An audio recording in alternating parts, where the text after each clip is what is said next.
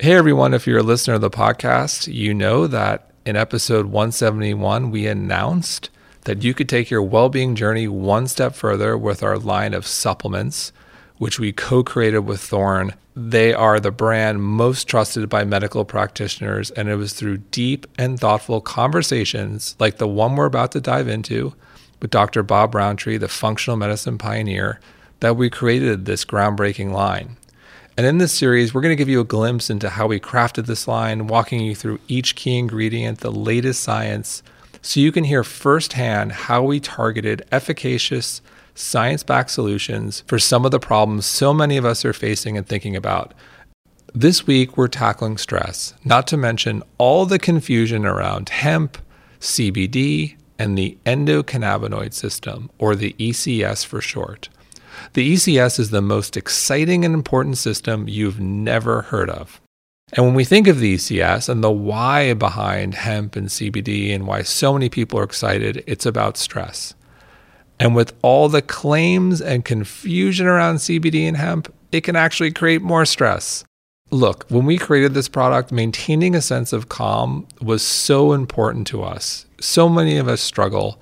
And with that in mind, we set out to create the ultimate formula that's safe, legal, and effective. And that came to fruition with our product called Hemp Multi Plus. It's safe. It's a fast-acting blend of organic hemp, certified organic from the European Union, which I'll come back to, combined with other potent botanicals like black cumin, rosemary, hops, as well as one of our favorite vitamins here at MindBody Green, vitamin D, killer for mood support.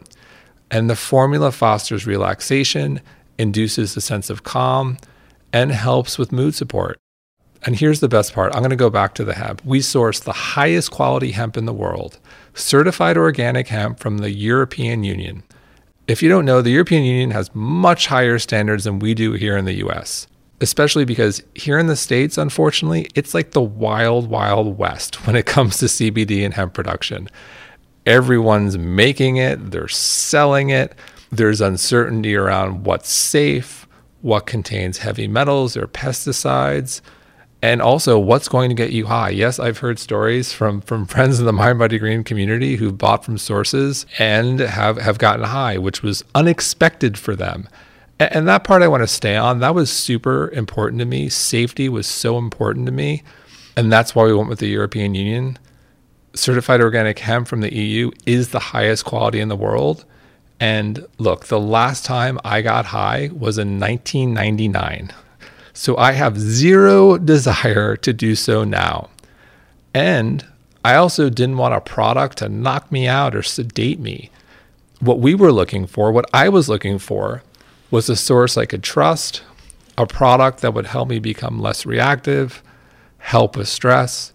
For example, I'm the type of guy, I hold stress in my jaw, can start to tighten when I'm a little stressed. And what I find when I take our product, it loosens.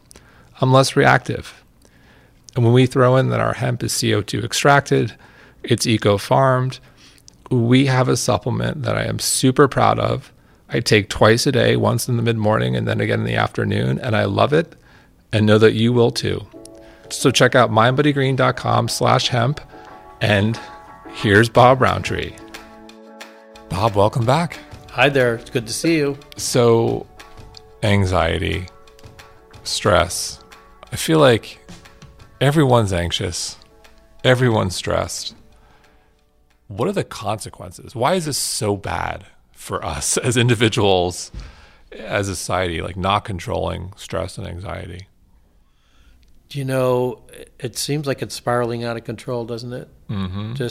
There's some, and part of it, I think, is the information flow. There can be a bad storm in Mozambique, and you know about it an hour later. Or minutes later. You know about it minutes later. You know that Mozambique has had one of the worst storms in history, and that half the country is flooded. And if you're a conscious person, how do you just say, oh well, that's karma? That you can't just brush that stuff off. You think there's millions of people whose lives are affected, so you take that in personally, and then you've got deadlines at work. You got to be there on time, and maybe you didn't get enough sleep the night before. You didn't get enough deep sleep, and all those things compound. It's just a stressful time to be alive, and that stress has an impact on our health. There's really no question about it. There's many studies showing that stress can accelerate just about any disease that you can think of. The way I talk to my patients about it is I say, I don't think stress causes disease. What I think it does is it amplifies every disease you can name, right? So stress is the great amplifier, So, if a person is already prone to having an irritable bowel, for example, and then they get super stressed out, it's going to amplify all of those symptoms.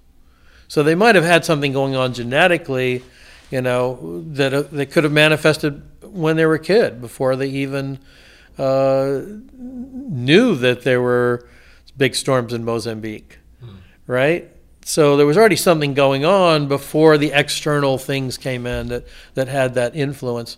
But then you bring in that external influence, and it's like loudspeakers in the ear saying, oh my God, oh my God, oh my God. And a lot of people have those tapes inside of their brain saying, oh my God, oh my God. So, I see a lot of people with chronic illnesses, and one of the first things I do is start talking to them about how to improve what's called the locus of control. Because part of what makes people feel stressed is when they feel out of control, when they feel like everything that's happening in the world is outside of their realm, right?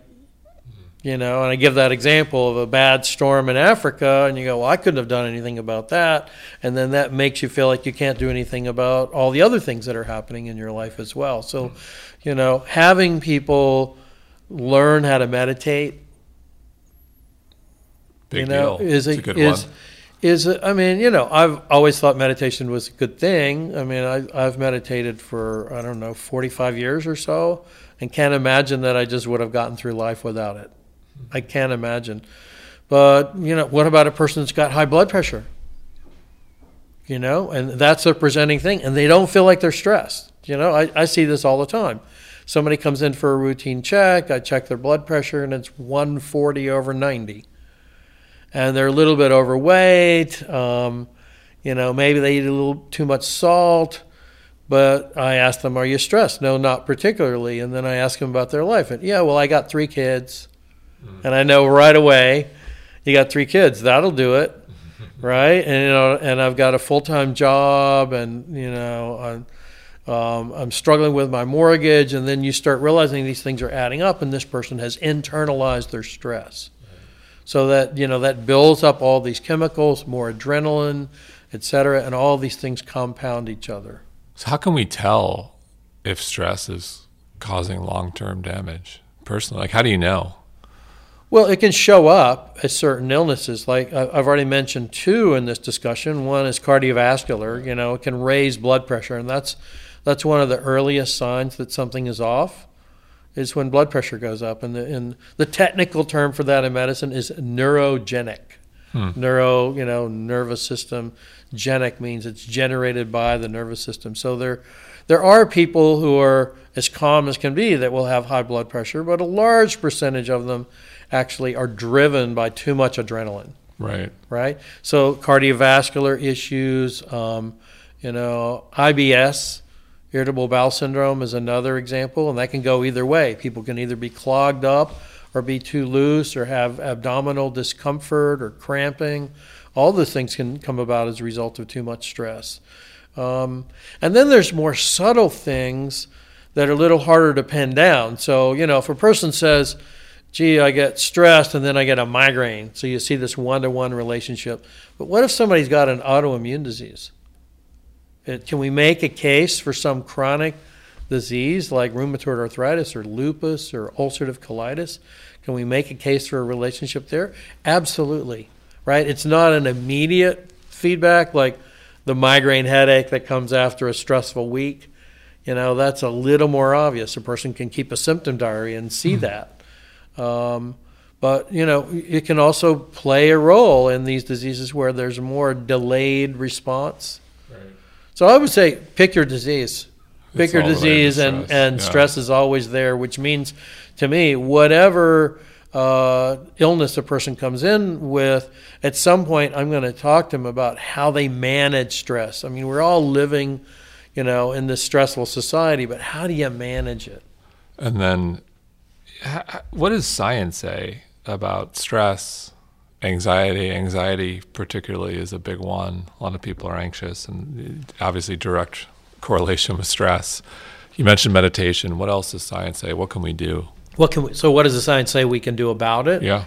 I have to say, I was at Revitalize last year, as you know. Yes. And I heard this great presentation by the doc from Stanford. What was his name? Andrew Huberman. Yeah, that talked about box breathing. Mm-hmm. Now, I've recommended, yogic breathing. Andrew Weil has been talking about this. Yoga teachers talk about breathing. But I like the way Dr. Huberman kind of, nailed it in terms of making it a very precise thing. This is how you do it. Takes you 5 minutes. And here's our data. We put people in brain scanners and we change their state from doing that. And I would say I've changed my way of practice since doing that. I've always taught people, do mindfulness meditation. I'd give them a handout or, something kind of like TM, the Herbert Benson method. So I've taught a zillion techniques like this. But I like the box breathing because I like the data on it. The data is basically saying, do this and it will change your state. And that's what we're talking about. What's your internal state around this? So I've done it myself many times, wake up in the middle of the night, wondering if I got to catch a plane to Beijing and I got to leave first thing in the morning, I'll wake up in the middle of the night thinking I'm going to miss the plane. A lot of good that does me. What can I do about that stress? I'll just do this box breathing technique, and it's just. Can you just summarize it for people? Huberman will show people. Well, people will listen, and Huberman will go deep on it. But if you just had to summarize for people. My limited understanding of how you do it is that you breathe like a box. Is that you breathe in for a certain number of counts, and different people have different numbers of counts, but it's somewhere between 4 and 10 counts. So you breathe in, and then you hold it, and that's what's different. So you breathe in and you hold it, and there's something about the holding, and then you try to hold that for the same number of counts, 4 to 10 counts, and then you breathe out 4 to 10 counts. And then you hold it again. Mm-hmm. And so that's what's different about that and, say, some of the yogic breathing techniques, which are just slow in and out. Yep. There's something about those holding intervals that really seem to make a difference, and I've experienced it myself. Wow. Yeah, so it's a way cool thing to do. And then there's also movement, for people that just can't sit still. And you probably know people like that in New York. They cannot sit still even 5 minutes to do that. Those people, I recommend yoga, qigong, tai chi, things like that, which can be very, very soothing, very calming. And I have to ask a lot of people, CBD, big thing right now. CBD is hot right now, which is, partly because it's been legalized and partly because people have started to get that there's a difference in THC and CBD. Yep. I'm not sure exactly when that emerged. 10 years? Sometime in the last 10 years where, we really started talking about isolating this particular compound called a phytocannabinoid and saying, wait a minute, it's not pot per se that the people are getting their benefit from. It's a specific ingredient in pot, in marijuana, that people are getting that from. And guess what? You can get it from a plant that's very similar to pot, but not exactly the same, and that's hemp. Right. So I think people get now THC psychoactive, CBD not psychoactive. Not. But what I think people don't understand is the relationship between CBD and hemp. Okay. So you get CBD is in marijuana. Yep. And CBD is in hemp. But my understanding is there's a higher concentration, much higher concentration of CBD in the hemp. I can't give you the number for the concentration that's in the marijuana, but in the hemp, it's a much higher concentration. And that makes all the difference. But, well, wait a minute, hemp and marijuana, aren't they the same? Well, they're the same plant, Cannabis sativa. Mm-hmm. right? But they're different cultivars. So what's a cultivar? Well, broccoli, cauliflower, cabbage, and Brussels sprouts are all the same plant. Brassica oleracea, same plant. Did you know that? I did not know that. They're exactly the same plant. But if you think about it, if you you look at a Brussels sprout, it's tiny little cabbages, right? Makes so they're sense. all so what you do is you grow the plant, you cultivate the plant over time so that it'll have certain characteristics. So instead of all these little bitty Brussels sprouts, you'll have one big cabbage, right? Or in broccoli, or broccolini, you're cultivating it so that certain forms of it will have the little florets on it. So the difference between broccoli and cabbage or broccoli and Brussels sprouts is the same as the difference between hemp and marijuana, right? Exactly the same plant, but cultivated in a certain way. So genetically, it's obviously different. And what that means genetically is that you're going to get a different mix of compounds. The other thing that most people don't realize is that most hemp products are extracted from the stalk, the good ones anyway. So hemp seed doesn't really have much CBD in it. Hemp seed or hemp seed oil is really good for your skin, but it's not good if you're using it as a source of CBD or, as I hope we'll get into, all the other wonderful chemicals that are in the hemp stalk. So, with marijuana, you're cultivating the leaves, right? The buds, everybody knows about the buds, right? That's where the active ingredients are. Whereas the stalk of the hemp is really literally where the money is. Well, there's all this other good stuff. CBD is just one of those things. And here's the problem is that CBD somehow got early recognition. Did a good branding campaign. It's a good PR manager. It's a very good branding campaign. Everybody's talking about CBD. But, it's similar to what I've seen in the botanical medicine community for years. An example of this is, remember the herb St. John's wort? Sure. Right? Somewhere along the line, somebody said, we think the active ingredient is called hypericin. And so all of the St. John's wort products that came out were standardized for hypericin. And there were even some plant extracts that were being spiked with hypericin. So they weren't even St. John's wort after a while, right? They just, they were plant extracts, plant material that were put together to look like St. John's wort with synthetic hypericin added.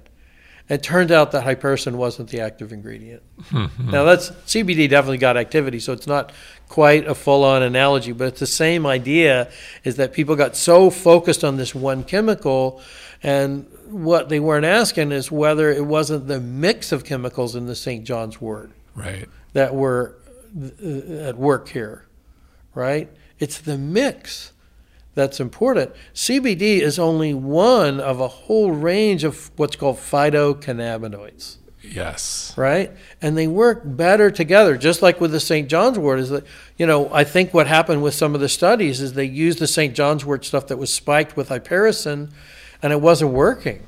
And people got discouraged, and it kind of dropped off the map. You never hear about anybody taking St. John's wort anymore, do you? Right? It was one of the number one selling herbs in the country. It was the herbal Prozac. And then people completely lost interest in it. Now it's actually a little bit hard to find. Yeah. So it's the same kind of thing as we get really focused on this mentality of it must be that one chemical that's the issue. To me, I love sports, so I think about it in a sports metaphor where you got one star player, but you need the team. Absolutely. It's not just Stephen Curry. Exactly. Yeah. It's not just Steph Curry. You need Draymond. You need Clay. You need Kevin. Can't forget about team. Kevin Durant, Steve Kerr, the whole team. Yeah. Absolutely. But also the ECS, the endocannabinoid system. And let's talk about that, because people will say, okay, hemp, CBD, I take it, anxiety, stress, but get to the why. Yeah. And the ECS, the endocannabinoid system. Okay. So but I want to make one thing clear here is that there is actually a term that's used to describe this whole mix of these phytocannabinoids. And phyto just means plant, and cannabinoids means chemicals that affect the endocannabinoid system, right? So that's what we're going to talk about here. But it turns out that when you mix all those phytocannabinoids together, and not just the phytocannabinoids, but there's supportive compounds, right, that are in there. There's antioxidants that are in stock, so it's in the hemp stock, it's a whole mix. And that has been referred to as the entourage effect. I love that word, the entourage. Entourage. The entourage, yes. To say that, when you use all these things together, then you don't need as much of any individual one. So, people often say, well, how much CBD do you recommend? Exactly. Right? Is it 10 milligram, 15 milligram, More is 20 not better. milligram? More is not better. Now, if you're going to use CBD to treat seizures, and the FDA has approved a drug to treat seizures, we're talking hundreds of milligrams. So a massive amount, very expensive for a compound that's doing one thing. But the early product that came out to treat seizures, everybody knows it, it's called Charlotte's Web, right? That didn't have as much CBD in it as the drug that's being approved by the FDA. So you didn't need as much when you've got this wider range of chemicals that are involved. So that brings us to this issue of what are cannabinoids? Well, it turns out we make these chemicals in our body called cannabinoids. One of them is called anandamide, right? That was really the first one that was discovered. That means the bliss molecule. The bliss molecule. Ananda, or bliss. So anandamide is the bliss molecule. And believe it or not, you make it from a fat that's found in meat. I know, we've talked about this. We talked about this. You make it from arachidonic acid. So, this whole discovery of the endocannabinoid system started by recognizing that we make these chemicals and then asking the question, well, what are these chemicals doing in the body? And then realizing, wow, there's this whole system at work. And by a system, I mean there's coordinated receptors. There's receptors on nerve cells. And these are called CB1, CB2 receptors. And they're found all over the body. So obviously the big ones are the ones found in the brain, the CB1 receptors, and that's what anandamide binds to. And how do you activate the same thing that anandamide activates? With THC, right? So if you get a surge of activity of binding to these CB1 receptors, then that's when you get the psychoactive effect. That's when a person gets stoned. Sure. They get high from that. Are we aiming for that? No. No, we're not aiming for that, because your average person is saying, well, I don't want to get high, but I've heard that modulating the endocannabinoid system may help me with stress, may help chronic pain, may help me sleep better, may help my immune system, may help my gut. Well, how could that be? Well, it could be because these receptors are found in immune cells. Right, and when you activate these receptors, so there's two things you can do. You can either have chemicals that activate the receptors directly, and THC is a really good example, or you can have chemicals that block the enzymes that normally break down the chemicals you're producing in your body. So you make these endocannabinoids on the spot as you need them, and then they break down very quickly. So if you inhibit the enzymes that break them down, you will support your body's own production of anandamide, right? And you'll get more benefit from it. So you get your own little bliss, but you won't get high from it. So this is basically saying we can support a system in our body that is responsible for homeostasis. That's how I like to think about it. So the endocannabinoid system is involved in homeostasis. So you think of the fight-flight system, the autonomic nervous system, fight or flight, rest or relax, right? So that does a really specific thing. The endocannabinoid system does a really specific things.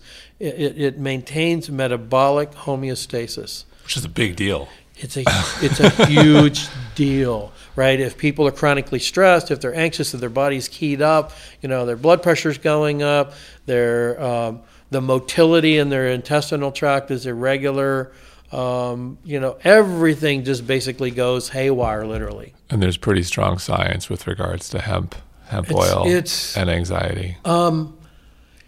I started seeing presentations at medical conferences, 10 years ago, and I'll be perfectly honest, I kind of dismissed it. I thought, oh, these are old hippies, old hippie doctors, that are just looking for new uses for marijuana. And then I started looking at the research going, holy cow, just yesterday, Medical Journal published an article, case reports of using CBD for post-traumatic stress syndrome. So one area where they've done a lot of research is in war vets. Yeah, exactly. Yeah. And war vets, who come back with terrible, what we used to call shell shock, where their nervous system is just fried from bombs going off all the time and, planes flying over and not knowing if you're going to get shot at. I mean, that sort of thing is bad for your nervous system. And we used to tell these people, get over it. Get over right. it. But, you don't just get over it. Nobody gets over it, right? You've got to do something about it. And it turns out that using phytocannabinoids, that are rich in CBD, but the whole entourage effect, seem to be one of the most promising options for treating this scenario, which I think is profound. And, that's why we've got people at the VA, the Veterans Administration, that are really interested in this because they're spending, a lot of money trying to help these people. And what if we said, hey, this stuff is non-addictive, I actually heard a presentation where somebody was talking about phytocannabinoids as being the exit drug. So we used to say marijuana was the entry drug. Like right. That's, you start down that path and then your whole life falls apart. But now people are saying it's the entry into getting away from opiates, because we, obviously have this massive opiate epidemic in this country. What can we do about that? So talking about this country and CBD and hemp, one thing that comes to mind too is it's a little bit of the wild, wild west with regards to CBD and sourcing and claims. And I go back to, I think the U.S. is lagging Europe with regards to farming certification. In the USA, it's like everyone's got CBD. Every farmer's growing CBD. Everyone's got a hemp. And still talk a little about Europe versus the USA and how Europe is still. Well, first thing I want to say is I went to a conference at University of Mississippi in Oxford a couple of years ago where the U.S. government has been growing marijuana for years, right? So they've got this research lab that's probably the most sophisticated lab in the world. And they went out and analyzed CBD products. So they just went, at health food stores, everywhere, online, and they bought all these top-level CBD products, some of which were, hundreds of dollars a bottle, analyzed them, and to my shock, I guess it shouldn't have been to my shock. I should have said, okay, this is what you expect. But a huge percentage of them had almost no CBD at all. So, these are presumably growers and extractors that really thought that they knew what they're doing. I'm not saying that they were all trying to be fraudulent. They just don't know. They just don't know exactly how to do the extraction. So this gets back to that whole argument about St. John's wort and hypericin, is that people get so focused on this one chemical, and then they're selling this one chemical, and the next step up from that is, well, let's just synthesize CBD, right? Let's just make a totally synthetic CBD or something like it. And there are variations on CBD out on the market, not good. Right? That can be really toxic. So, I tend to think nature knows best. I'd much rather go with a plant, with a known plant-based extract. I want to go with somebody who knows what they're doing, who's been at it for a long time. And that's what they've been doing in Europe. Believe it or not, Poland. Well, there's a real they've been growing in Poland for the certification. Well, there's process. a real certification process over there, and the U.S. doesn't have it yet. And so until they don't have it, you don't know what's in it. Yep. And people may be trying to do the right thing, but you just don't. What heavy metals get in it? You just have no idea what's in it. So it's got to be organic. And a lot of the quote CBD products, they don't say anything about organic on the label. You can't in the U.S. You're not there. Technically, you technically can. And so it's tricky. Yeah. There's no certification process here. There's no path, right, as we say, to making that happen, and that's really problematic. So I in my own clinical practice, I exclusively recommend the European products. So to summarize a couple things. So one, it's about the entourage in hemp to get the maximum benefits versus just the star player in CBD. Yeah. And then I think a lot of people, of all the information out there, tend to think of CBD of just, quantity is better and not true. It's about entourage.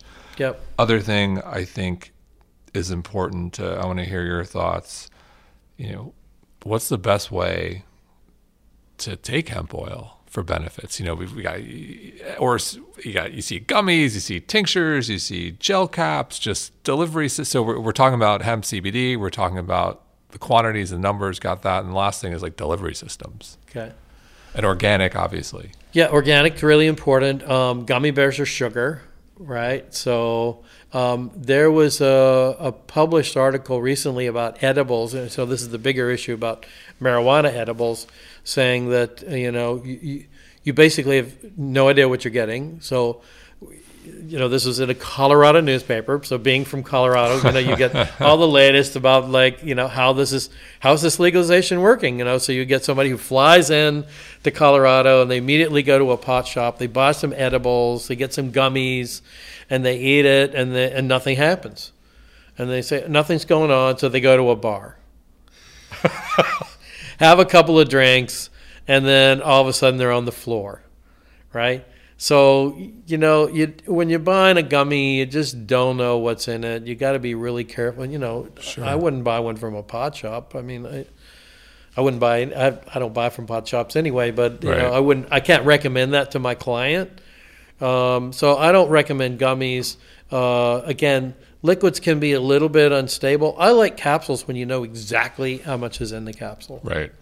That's my preference. Other people would say, well, what about a tincture or a glyceride or something like that? I don't know. To me, it's a little bit variable. If I'm going to use a product, I want my patient to get exactly the same amount every single day, so I can say, oh, how did this dose work? Do you need? And most people need, typically 1 to 3 capsules a day. So we're not saying, you're going to have to try 10 capsules a day. It's right. Generally in a very, very narrow therapeutic range. So I like capsules because I like the stability of the capsules and I like the consistency of the capsules. I'm with you. So as I alluded to earlier, so much information out there, so many products. What's the biggest mistake in your opinion that people make when they are picking a product? Hemp CBD. Buying a label that looks pretty. There's a lot of really pretty labels out there, or buying it just because they went down to a pot shop and somebody said, "Hey, we think this is a good brand, but are there assays on the product?" So the mistake people make is not asking for the background material. Where is it grown? Where is it grown? Where did it come from? How is it tested? How do you know it's organic? This organic thing, this is a huge deal because of the garbage that they spray on these plants is just amazing. Amazing. And I think what's so interesting is that, I think our audience, a lot of people know the power of organic. And then with regards to CBD and hemp in the U.S. is, you can't go, oh, well, I'm not going to worry about that. But in reality, it's a big deal. It's a huge deal. And that's where I say Europe has always been ahead of us, and they're ahead of us right now. Again. You would think if they're growing plants indoors, why are they going to need to spray it? But they've analyzed these plants for pesticide residues and found huge residues on them. Yeah. Right? To me, it's so scary. It's scary. Most CBD out there is toxic and people don't even know it. Yep. Yeah. So a mistake is not verifying that you're getting what you think you're getting, right? So having some way of going, okay, other than the opinion of the clerk that's working in the store, right? Or some friend that said it was good, I want a scientific opinion. Right. Going with a company that's really legit, that's been around for a long time. All those things are important. And then making sure there's no contaminants. So is it what it says it is? And are there no contaminants? And so my last question, what are some of the things, okay, it's about the entourage. What are some other things that go well with the entourage? Well, there's a chemical called beta-caryophyllene. Yep. Yep. Spell that really quickly backwards and forwards.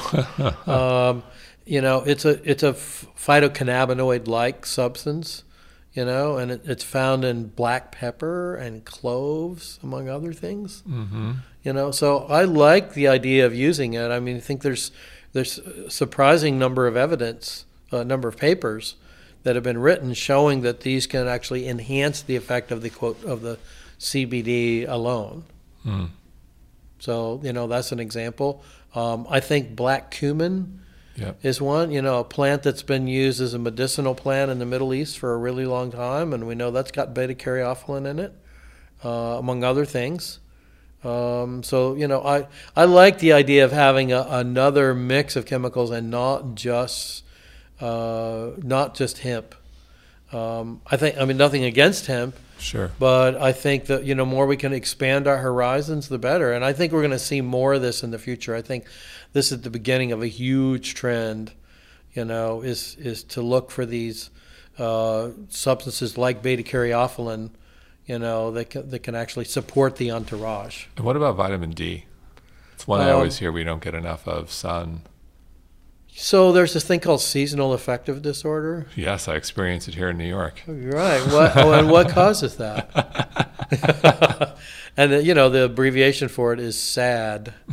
I feel sad, but and they say, well, what you should do every morning is get those full-blown lights, full spectrum lights, to flash on at 6:30 a.m. And you probably got those in your bedroom, don't you? Yeah. Ka-boom! We just have a 2-year-old that just walks in and says, "Hi, I'm your cure. I'm here to cure you of SAD, or maybe to make it worse."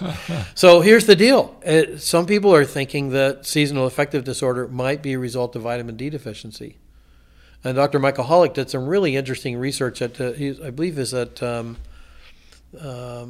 maybe Boston University, and they did studies of people living in Boston in the winter where they measured their vitamin D levels all year, and sure enough, starting around September, October, vitamin D levels plummet. Their levels plummet. And then part of the experiment, and I saw this in a presentation, is he had people go up on the roof of their building and get those little sun reflectors and, take off their toboggans and then put these sun reflectors on to try to fill their face up with sun. It made no difference. It made zero difference whatsoever.